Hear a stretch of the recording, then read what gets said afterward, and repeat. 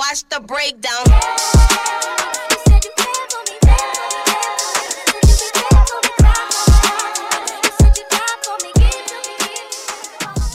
Hey guys, welcome. This is week 5, a recap show. Yep, it's our first recap of this weekend's games. So many crazy games. Yes, throughout college football. We had a lot of close games. Yeah. A couple upsets. Yeah. And so let's get into first though. The top 25 was released for week 6. Mm-hmm. Ohio State jumped Clemson. Yes. I feel like that was kind of fair. Expected. Yeah. Notre Dame jumped up to number 6 after their win over Stanford. Mm-hmm. Kentucky is moving closer and closer to the top 10. They're surprising me every week. Exactly. Colorado is 21 now after their win against UCLA. They beat UCLA on Friday, if I'm not mistaken. Giving Chip Kelly yet another game where he is winless. 22, Florida. Florida is after their big old win. We'll talk about that in a little bit. But the top 4, Alabama, Georgia, Ohio State, Clemson. I think everyone kind of expected this. Yeah. And we probably will expect this up until maybe the third or fourth, like the second or third to last week of the season. Yeah. And speaking of why we expected that, we're going to start out by talking about Syracuse and Clemson, because I feel like it's the biggest kind of dramatic opposed to Ohio State, Penn State, of course. But it was shocking. But Spencer, you called it. I don't know how I did it, but this was the only game I got to watch, and I was watching it as I was getting stuff ready for the New Mexico game, and I saw Trevor Lawrence go down, and I immediately texted you, and I was like, I don't know how I did it, but I called it. Yeah, he called it. He said that he's going to get hurt, and not really saying it I believe he's going to get hurt, but saying it as in it's a possibility, and I'm just glad that for once, we have an audio recording of me being right. So if you guys want to check it out, go to last week's episode. But you did pick Syracuse to win, and they did not. So. That's I got half right. I got half of it right. But the key to this game is Trevor Lawrence injury. Spencer, what does this mean for Clemson? I'll tell you what. At first, before watching Chase Bryce go in there, I said it was going to be a bust season. I think that Trevor Lawrence, he provides so much offensive power with his arm and with his legs that it creates a tandem that is really hard for defenses to scout. But I'll tell you what, Chase Bryce came in there and really performed. He did. Went 7 of 13 for 83 yards, and that doesn't look great on the stats, but I'll tell you what, he was making the throws that needed to be made during that game, and, the running game was already solidified as it was for Clemson. Yeah. And for being 6th in the depth chart last January and being a redshirt, you don't expect him to go out there and perform as well as he did, especially winning the game for Clemson, because it looked like it was in Syracuse's hands for a long time. In fact, Syracuse blew it, I feel like. Absolutely. They absolutely blew it. They definitely had the game in the palm of their hands, and they blew it. In my opinion. So if Syracuse would have won this game, it would have been their first 5-0 start since 1987. Yeah. And they had so many chances. So yeah, I feel like the defense just sort of the Clemson defense gave them the opportunity to. And, there was a couple of times when I was watching, there were a couple of opportunities that Eric Dungy had that he just didn't make the right throw. And then they tried to run. In their running game, no ball carrier got over 25 yards. Their highest ball carrier was Riley, 2 carries for 24 yards.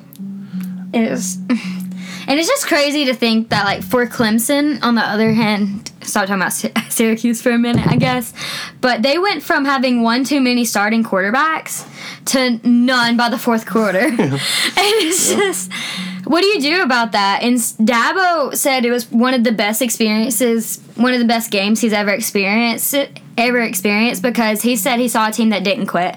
And I agree with him. Yeah. They could have blown that game and honestly blown the rest of their season because of this game, but I feel like this gives Clemson a little bit more hope going into next week's game. Yeah, another stat about Syracuse, they're 0-14 now all time in road games against AP top 3 opponents. This was their one chance to sort of right the wrong of that history. But, if Syracuse had won, they would have been ranked, and honestly, it's kind of shocking, but they probably would have been at the top of the ACC. That just shows how bad the ACC is this year. So we're going to go into MVPs. So, Lana, who's your MVP from this game? Travis, how do you say it? We looked this up before this. Etienne? I think it's Etienne. It's I don't know. Etienne. I looked it up 3 times and I still can't pronounce it. But you guys know who we're talking about if you watch the game. So yeah, he had 27 carries, 203 yards, 3 touchdowns. He was just the key for the game for Clemson. Yeah, that's who my MVP was. But my runner-up was Eric Dungy from Syracuse. Yeah. Oh yeah. I think that he kept them in there as long as he could. Oh yeah. Obviously, he didn't have any touchdowns. He had a pick. So on the stat, it doesn't look great, but 250 yards through the air. It looks like Syracuse is a pass-first offense. And so for him to really just come alive in this game, I think helped them for 3 quarters. And so I have a question for you as well with this game. Will Kelly Bryant return to Clemson? We heard Dabo's comments about if he decided he wanted to come back, he would let him with open arms. He's still enrolled at Clemson right now. What are your thoughts? Does he decide to transfer or does he decide to come back? If I were him, I would come back, but because of the way he just got up and left, I don't see it happening, just because of all of the drama going on, but if I were him, I for sure would come back, especially in the scenario Clemson's in right now. Yeah, I think this is a weird scenario for Kelly Bryant right now because of his comments, right? And he didn't let everything play out the way that this narrative was written. I think if he sat back and said, you know what, this is just a decision for me. I have nothing but respect for my teammates, my coaching staff who tried to help me, but I'm leaving. And then this happens, and then he decides, you know what, because of the situation, I want to come back. I think that this would make it a little less murky. I think now, Kelly Bryant has a lot of decisions to make. He's like, well, now at least for the next probably week, I would assume that Trevor Lawrence is going to be out next week. Yeah. At least for the next week, the starting job's open. Yeah.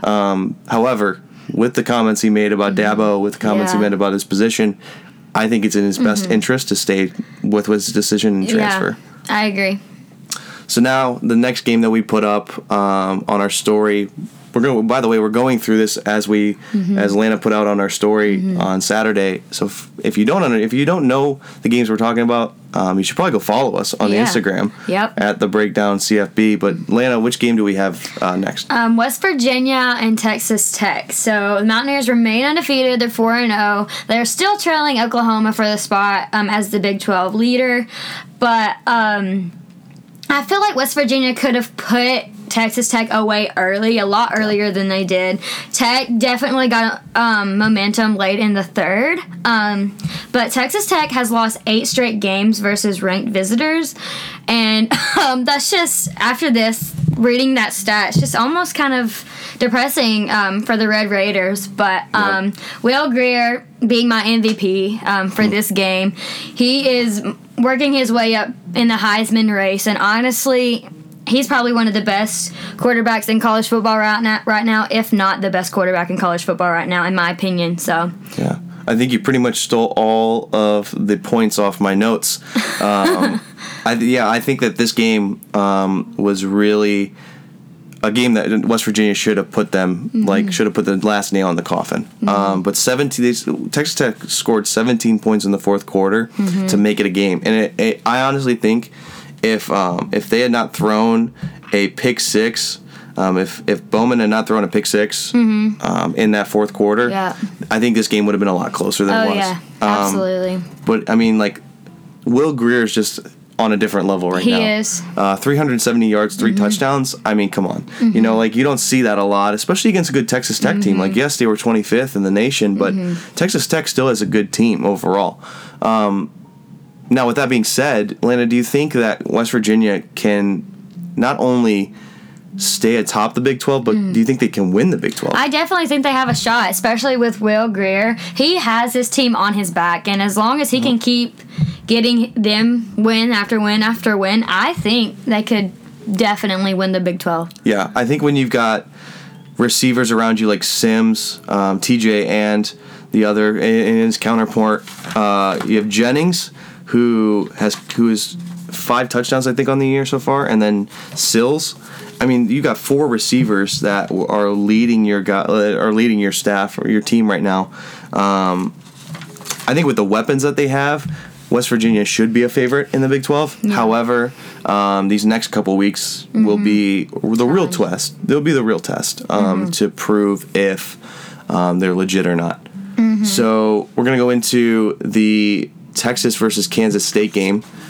This game, honestly, was a first and second half type of game. Yeah. It was really upsetting to watch because it was a very so slow. Yeah, boring, honestly. Yeah. Game to watch. I think if honestly, like the big storyline behind this game was if Texas had not scored 19 points in the first half, they wouldn't have won this game. No. It was 19-0 into halftime, and so it was just a sloppy game overall.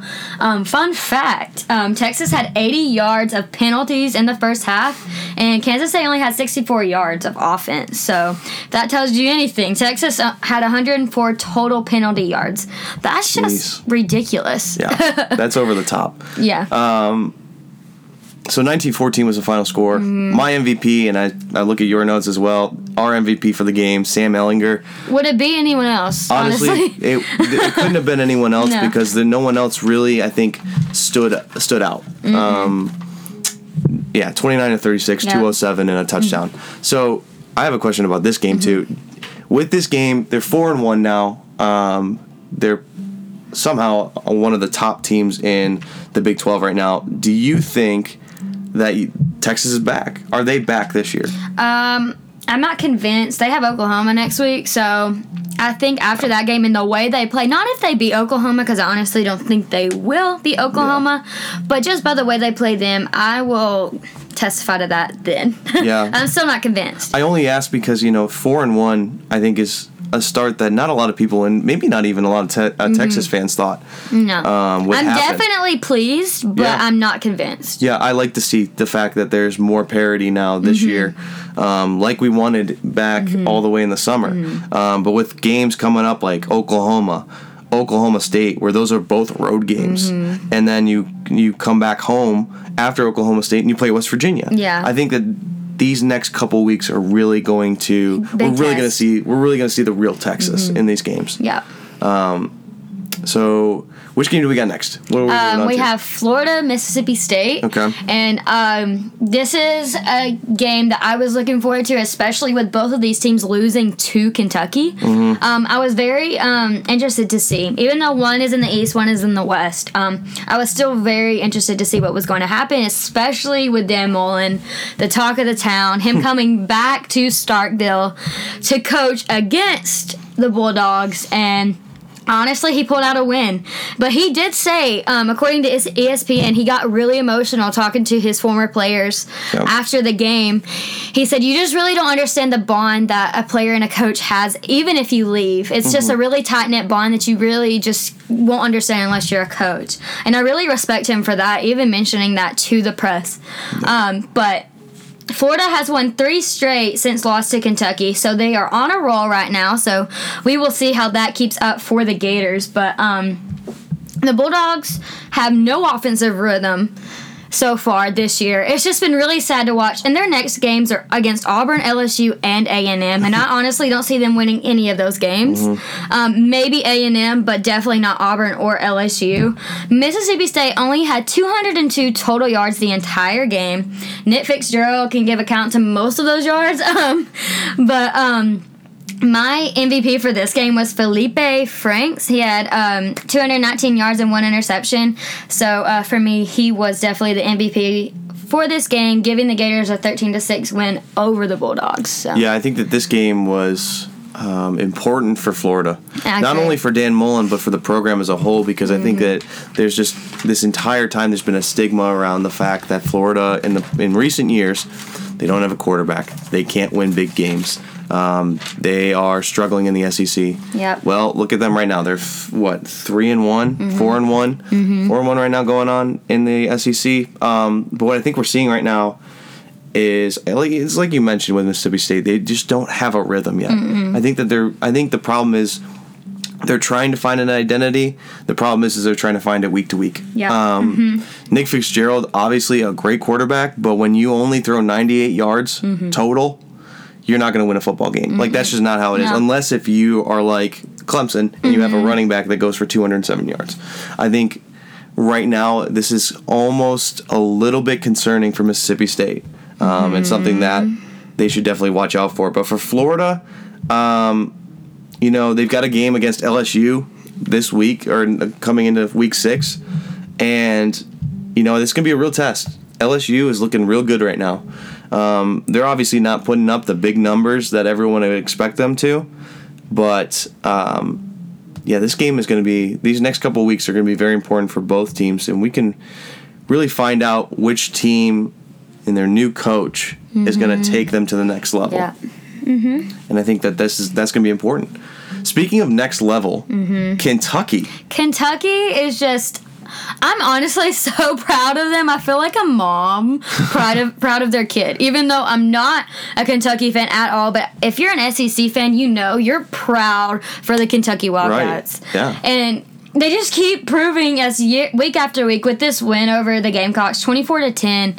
I mean, what else can you really say? Like, they were interviewing a player. I forgot who it was, but I saw the video on Twitter, and they asked him how he was feeling. He's like, "I'm feeling great, man." Benny Snell. It was Benny Snell. Okay, I didn't pay much attention, but I saw it, and it was just so great to see a basketball school known for, and also cheerleading. But that's a different ball game, I guess. But they're known for cheerleading and they're known for basketball. Not much football at all, and just to see them, still undefeated.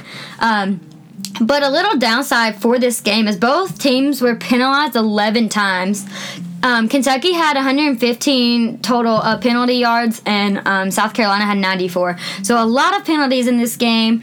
But the fact that Kentucky's had their first top 25 appearance in 11 years, that's just something to celebrate as an SEC fan. Yep. Even if you're not a fan of Kentucky or not, it's still great for the conference. But a fun fact about Kentucky, this is the first sellout and the biggest crowd that they've had ever, with 63,081 people at this game, and that they're making history for the football program. And honestly, I'm proud of them. My MVP, Benny Snell. Yeah, I mean, period. Yeah, I think that should be everyone's MVP at this point. Great dude. He has an energy that lights up any kind of stadium. He does. He's definitely a leader for the Wildcats for sure. I think that it's really great to see, I think, as a college football fan in general, because you see a lot of the top tier programs towards the top 10.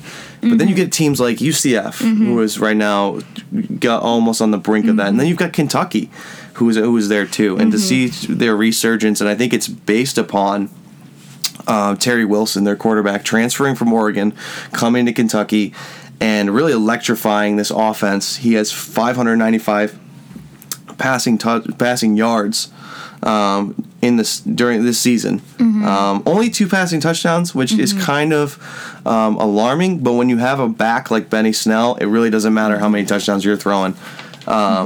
Kentucky, this is the first time that they're 3-0 in the SEC since 1977. I think that's a huge statistic. And their defense, I think, really helped with getting past this Gamecock team, because this Gamecock team is a very good team. Their record may not reflect it, 2-2, but they're a good team. And to force 3 interceptions and a fumble during this game, I think was very important, because Jake Bentley, let me tell you, he was doing pretty well. 13-28, 148, and a touchdown. If he hadn't had those 3 picks, I think we have a different game, and I think you see an upset. But kudos to Kentucky. I mean, they are rolling right now at 5-0. We'll see how they go the rest of the year. I mean, they have somewhat of a test in A&M next week. But then, followed up with Vandy and Mizzou right before the big clash with Georgia. But honestly, looking at Kentucky right now, do you think that they're a legitimate competitor to Georgia in the East?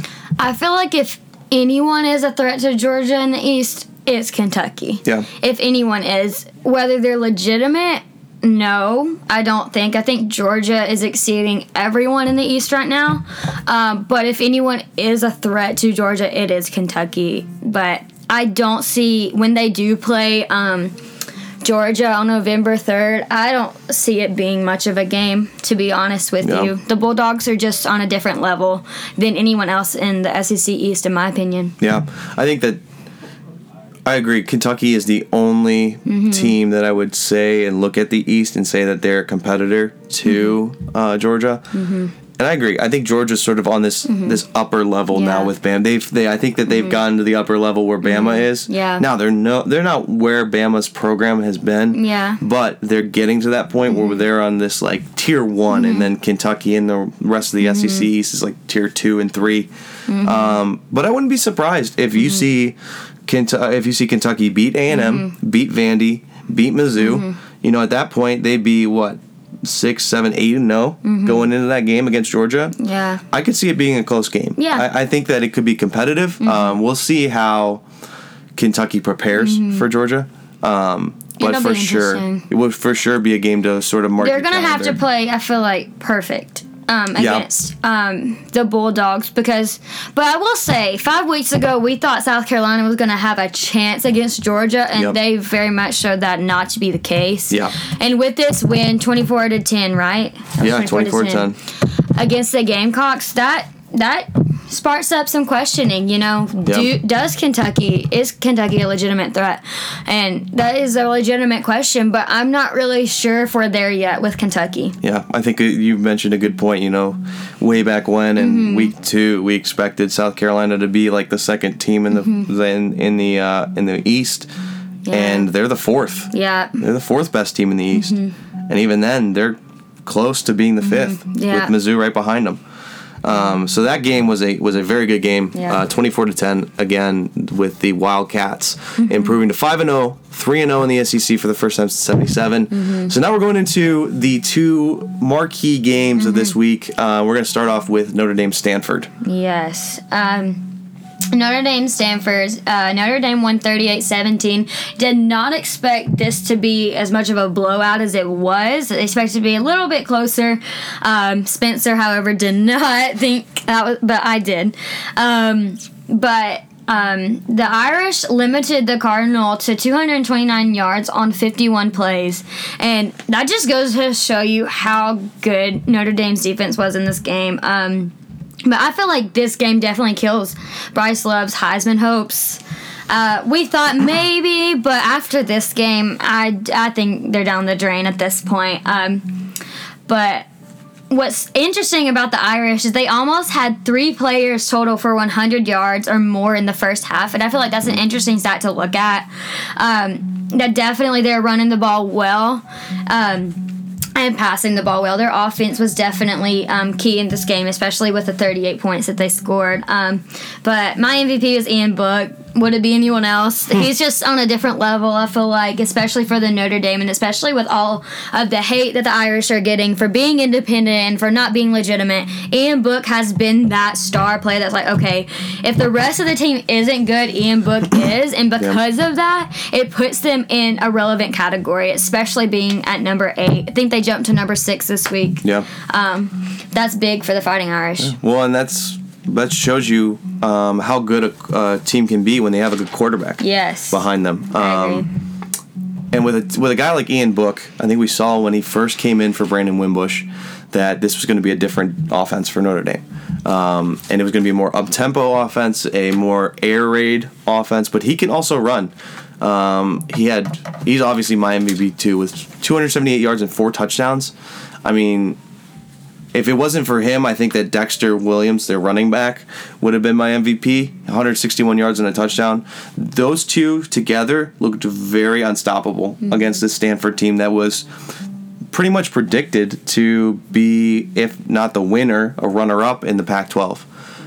So this was a good game for Notre Dame to really establish themselves in the playoff conversation. And in fact, their playoff chances, they had the second highest jump out of the entire college football.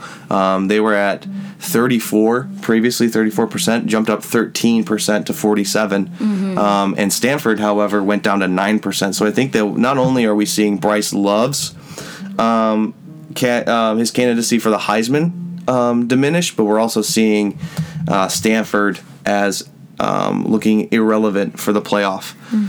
But this is going to be a test. I mean, Notre Dame's going to have a lot of good teams with VT next week, Navy in a couple weeks, and then you've got FSU, Syracuse, USC as your last 3 games.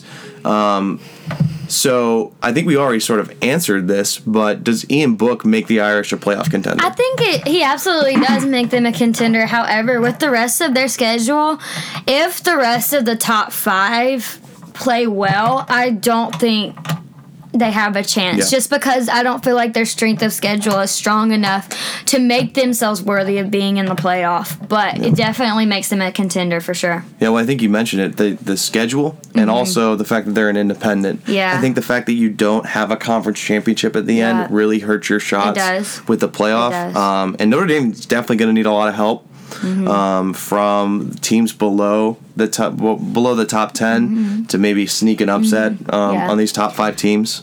But I think Ian Book definitely makes them a contender. I do too. I mean, it's back when Alabama was playing Notre Dame in the national championship. The only guy on the team that made them relevant for that was Manti Te'o. I mean, even though it ended up being a blowout, it goes to show that their one player can make a difference. Yep. And so with that being the case, Ian Book definitely makes them a playoff contender for sure. Even though it was not the playoff system, it still makes them relevant for the playoffs. Now let's move over to the Pac-12 side. If you're a Pac-12 fan in general, did you just see your playoff chances for any Pac-12 team go away with this game? If you're a realistic Pac-12 fan, I think I think this makes your playoff chances pretty much done for the most part. Now, there's still a little bit of hope with Washington and even with Stanford still, but I don't see it happening. Yeah, I think at this point, for me, if you're a Pac-12 person, you should automatically just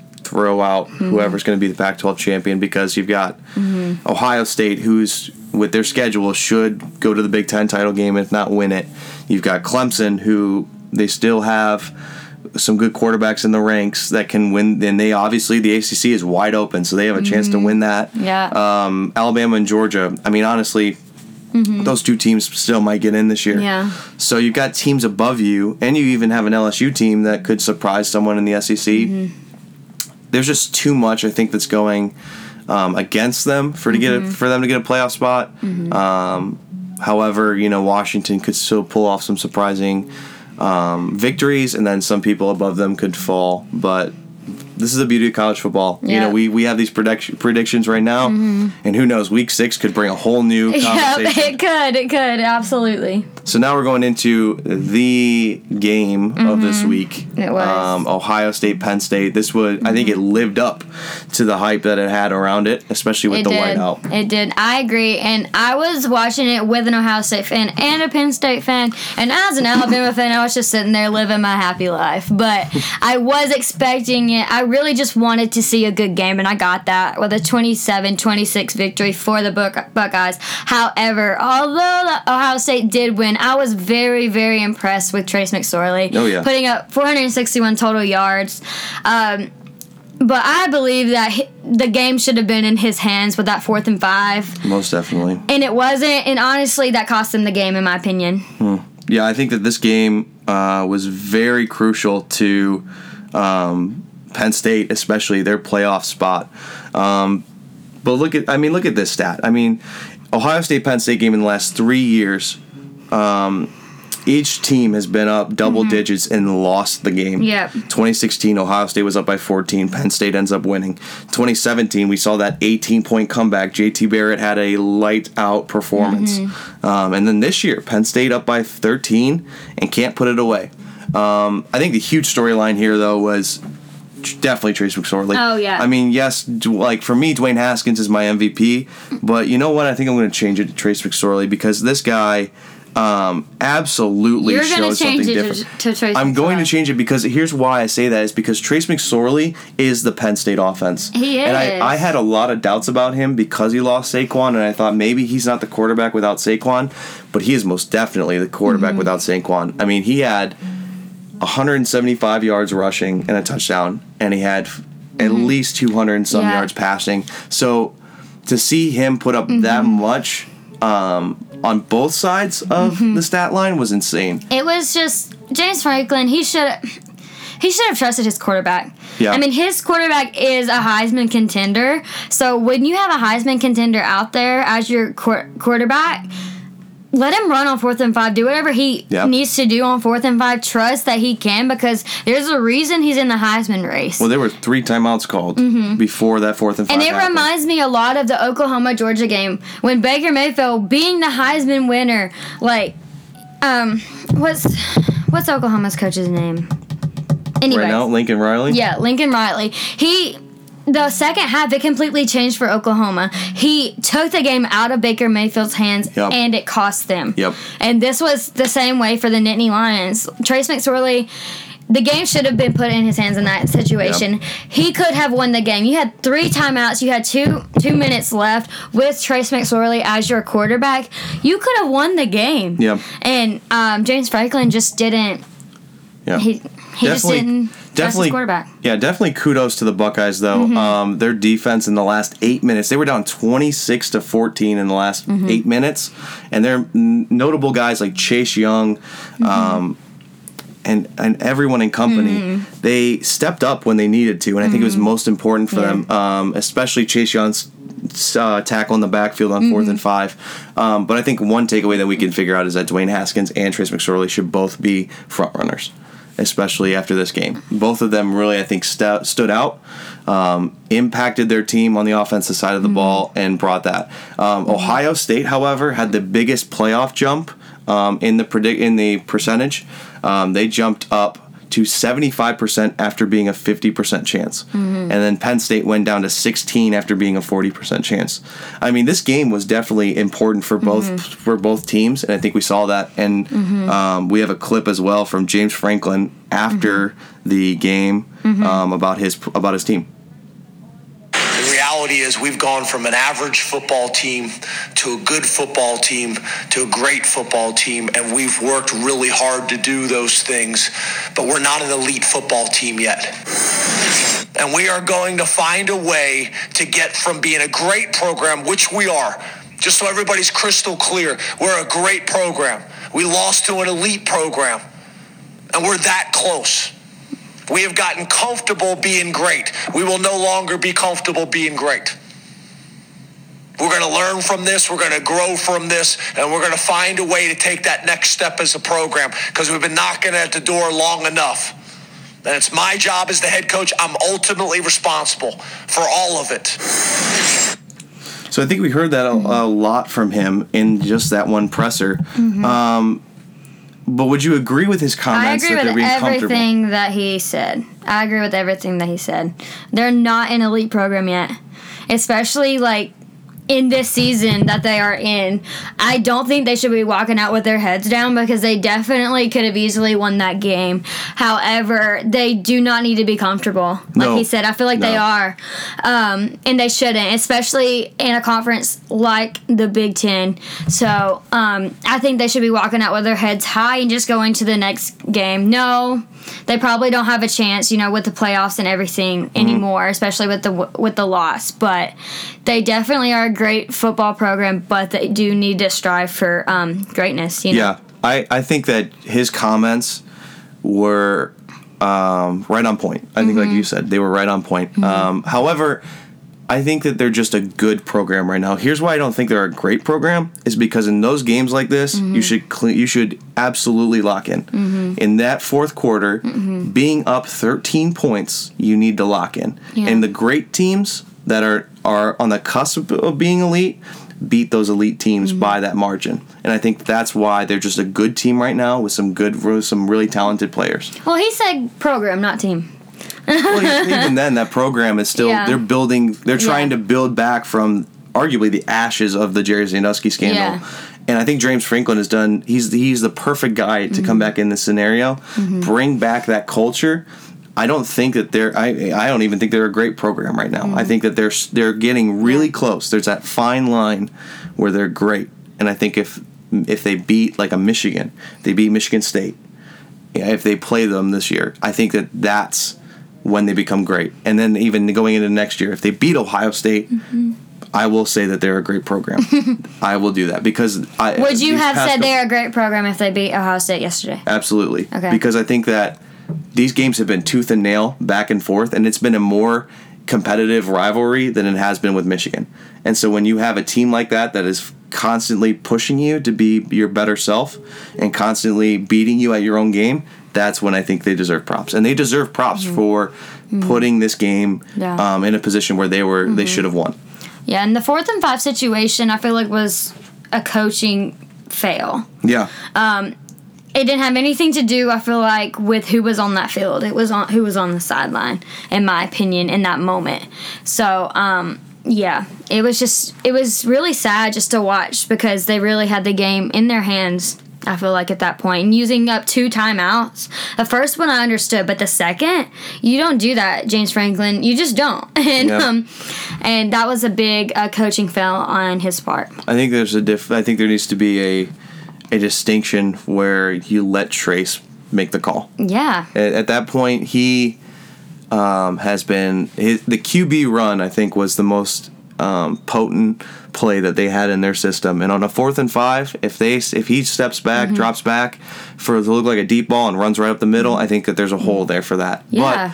But again, credit to the Buckeyes for locking it down, taking advantage of what was given to them. The screen play and the bubble play was definitely working for them. We saw that as the game went on. So going into this now later on, what does the future look like for both teams? For Penn State, just getting to the next game. I feel like not letting this define your season. But for Ohio State, it's just keep doing you know? Yeah. You're kind of having to rely on, you're in at this point, but you're also having to rely on other people as well, especially if you want a top spot. But honestly, just if you're in, you're in. Yeah. And the 1, 2, 3, or 4 doesn't really matter as long as you're in my opinion. But they just need to keep winning. Yeah, I think for Penn State, the mindset should be a bowl game. It should be a second finish, play second in the East, right behind Ohio State. But you got games like Michigan State. Iowa is still a tough game. Now they'll have Iowa at home, so that'll be an advantage. Because playing at Hawkeye Stadium is very difficult. Just ask the Buckeyes last year. Yes. And then you've got Michigan on the road. You have State at home, but Michigan on the road. And then you play Wisconsin the week after. So for Penn State, it's get through the schedule. For Ohio State, I say that they're a lock right now, but I'm not confident in it because yes, the schedule looks pretty good so far. I mean, you've got Indiana, Minnesota, Purdue, Nebraska, who's struggling. But then you get into the last 3 games. You got Michigan State on the road. You've got Maryland on the road, and then you come home to play the game. So for them, it's finish the job. I think that this was the peak right there. That was the peak at the mountain to beat them. Now you're going on a downward. Now you're going down. You need to finish the job, win the Big Ten, get a playoff spot. So now we're going to move into the game that touches home close to my heart. Oh, mine too. And close to campus's heart. Yeah. Liberty in New Mexico. Now I'm not going to be honest. It didn't look good at the beginning. Even before this game, New Mexico, a group of 5 team playing the likes of Boise State, Wyoming, Hawaii, even Fresno State as well. And Liberty, I wasn't sure how the guys prepared, but let me tell you what, they prepared very well. They surprised me. So I was just keeping up with it on my phone because there wasn't a live cast or anything, so you really just had to depend on ESPN or CBS Sports to tell you. But putting up 42 points before the half, I was just shocked. We all were shocked. Yeah. But we were very much proud of how they bounced back after losing a devastating loss to North Texas last week. Yeah. It was big for the Flames, and I couldn't be prouder of them. Yeah, I think that watching it from the sidelines, the first half was a half that I saw from ODU. That was the last time I saw this offense be this explosive.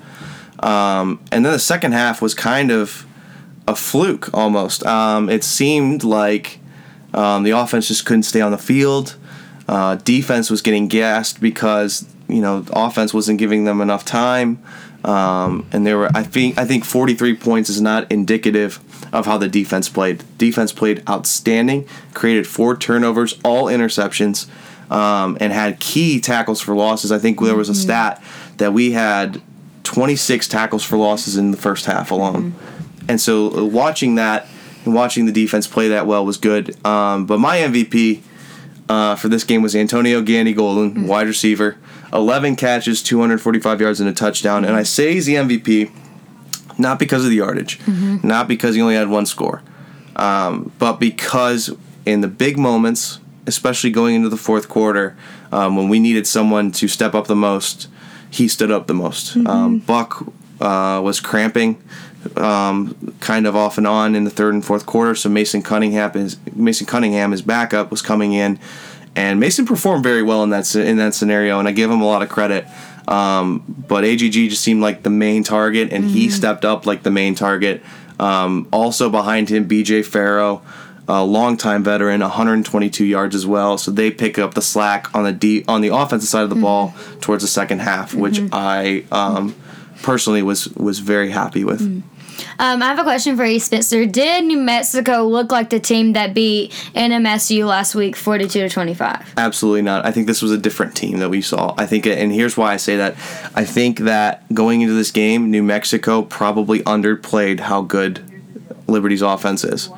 I think that the defense, there's still a couple of things to fix, but they're minor details before they become a very good defense. But the offense is very explosive, and I think you saw that in this game. I mean, Frankie Hickson, main ball carrier, he had 2 touchdowns, but he didn't have a lot of yardage, and that's because when Buck slings that ball and when he's in a groove, he's in a groove. He is. And I think that they saw that, and the defense, I give more credit to Liberty than I do New Mexico, because Liberty stepped up another notch, and they looked like a good FBS team, which is what you want to see.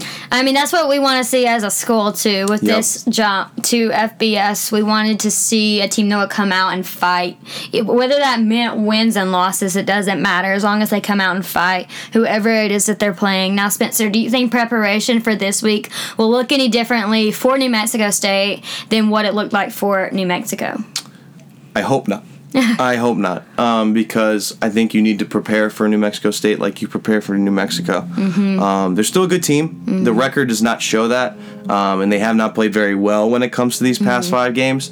But there's no level of ground that you should give up and sit back and say, okay, this team is lesser, so we're going to coast. This is not a time to sit back and coast. This is an opportunity to move and improve to 3-2. Yep. And I think when you improve to 3-2, you are halfway to a bowl game. Yep. And how crazy would that be if Liberty puts it together and ends up being an alternate and then gets into a bowl? Make history. We're fulfilling the dream that Jerry Falwell had when he started this school. Absolutely. We want to be the Notre Dame of who we are. Yep. And so, but we're not there yet, obviously, but this win is definitely giving us confidence as an institution. Yeah, I think that this is a huge step for the program.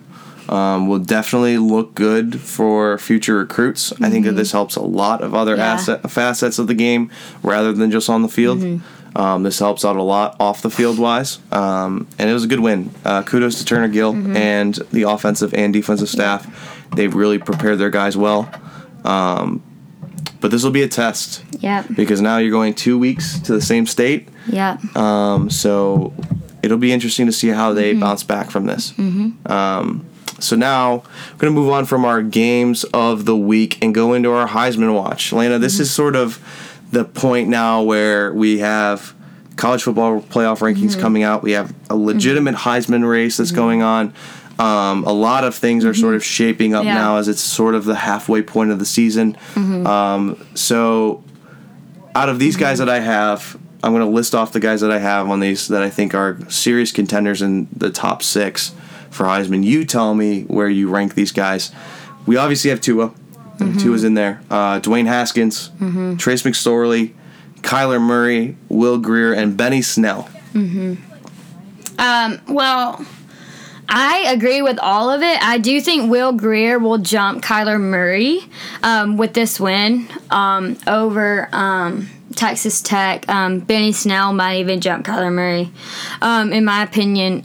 But Tua, I think Tua's the better quarterback out of all of these guys. However, with Jalen not redshirting this year, I do feel like he will play more, and I feel like that hurts Tua's Heisman chances. If Tua were to play more, than what he is, I would say absolutely. But as an Alabama fan, of course, I'm going to say Tua's better. But I honestly agree he is better than all of these guys. But with Jalen not transferring or redshirting, he's going to use both very frequently. And I honestly think that hurts Tua's Heisman chances. Yeah. Depending on how we do. Yeah, so you got Tua at 1. So where is everyone else in the mix? Okay, then? I think it'll be for me it's Tua, Trace McSorley, Dwayne Haskins, Will Grier, Benny Snell, and Kyler Murray. Yeah, see, looking at this list that I sort of compiled, especially mostly focused on this week's performance, was very surprised that Nick Saban took Tua out after a quarter. I mean, 8 of 8. And he put him back in the third quarter, which I was also confused with. Yeah. But, I mean, I don't question Saban. 8 of 8, 128 yards, 2 touchdowns. Not a great stat line, but honestly, really effective, really efficient. I still have him as the 1. I think that right now, it's almost like when Alabama's up there at 1 and there's a couple that number 2 looks like, well, what about him? It's like, well, he's been up there for a while. I think he hasn't lost any ground to not be the front runner. But my number 2 is Dwayne Haskins. I think that Dwayne is really starting to raise eyebrows and really start to gain a lot of attention, and he should. 4 or 5 games now with 3 or more touchdown passes, and this is including games against Penn State and TCU, 2 top 10 teams at the time. And so I think that's very impressive for him. My number 3 is Trace McSorley. I think he skyrockets after this game. Oh, for he sure. He should, in my opinion, he should skyrocket up the boards because 286 yards in the air and 175 on the ground. That shows you a multi-dimensional quarterback, and that's something that I think a lot of Heisman voters should look at because it's important to also look at the rushing side of it rather than the throwing. My number 4 is Kyler Murray. Kyler Murray sat out, I think, a drive. I think that Oklahoma really doesn't like to discipline their guys. You know, Baker sits out a drive, then Kyler has interdisciplinary issues, sits out a drive, but goes 17 of 21, 432 yards, and 6 touchdowns, while also adding a rushing touchdown. I think Kyler, while he won't be an NFL guy, I think he'll be an MLB guy. I think as of right now, in his college football career, he is making a lot of moves, a lot of positive moves. And then my number 5 and 6 is Will Grier and Benny Snell. I think that the problem with Benny Snell in this moment is that the Heisman has kind of always been a quarterback race. And for you to be other than a quarterback, you really have to have impressive numbers. And 99 yards and a touchdown, while that's impressive, it's not the 370 yards that Will Grier has. It's not the 286 that McSorley had. So Benny Snell is definitely someone on the outside looking in, but I think he's probably, at the end of the year, don't be surprised if he's a top 4 Heisman guy at the end of it. Depending on how Kentucky does. Yeah, I think that also plays a major factor. So that's week 5 recap. This is our second episode of this. And we will start doing recaps as well as our predictions, just because we feel like there's so much to talk about each week that we don't want to leave that part out. We don't just want to predict for the next week. We also want to talk about what it looks like from that Saturday, and we want y'all's opinions too, y'all's questions that you want us to answer, and just your thoughts. We really would love to hear from y'all. And if you haven't followed us on Instagram, please do so at The Breakdown CFB. We post frequently on there, and also this podcast as well. So this is now the most important weeks of college football. College football playoff is going to be right around the corner, which means that everyone's stepping up their game, as are we. The breakdown does not slow down when this happens. This is the best time of the year, as I like to call it. It's college football season, then it's Christmas, and that's my birthday. That's how it ranks. So, like Lana said, make sure to go follow us. Make sure to subscribe to this. If you're listening on SoundCloud or if you're listening on Apple Podcasts, make sure to subscribe, like the page. comment your thoughts on the video as well, and make sure to share this with all your family and friends, because we will be continuing this throughout the season.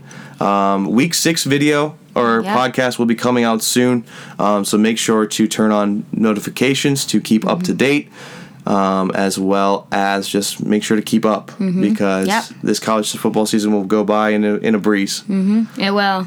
So for that, we are signing out. Thank you for listening. Make sure to tune in for next episode, and continue to watch on Saturdays. Yep. Bye, guys.